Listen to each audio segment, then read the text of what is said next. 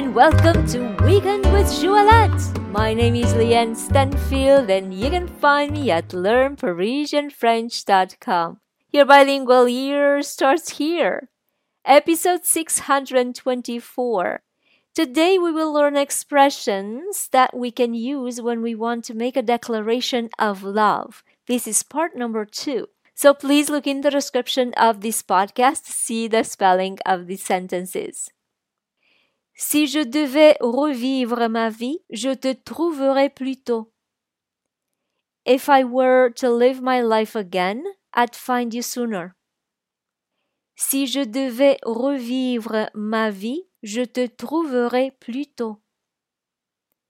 Je veux être ton bonjour préféré et ton au revoir le plus dur. I want to be your favorite hello and your hardest goodbye.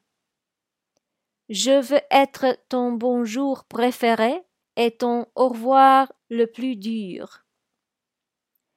Partout où je regarde, je me rappelle de ton amour. Tu es mon monde.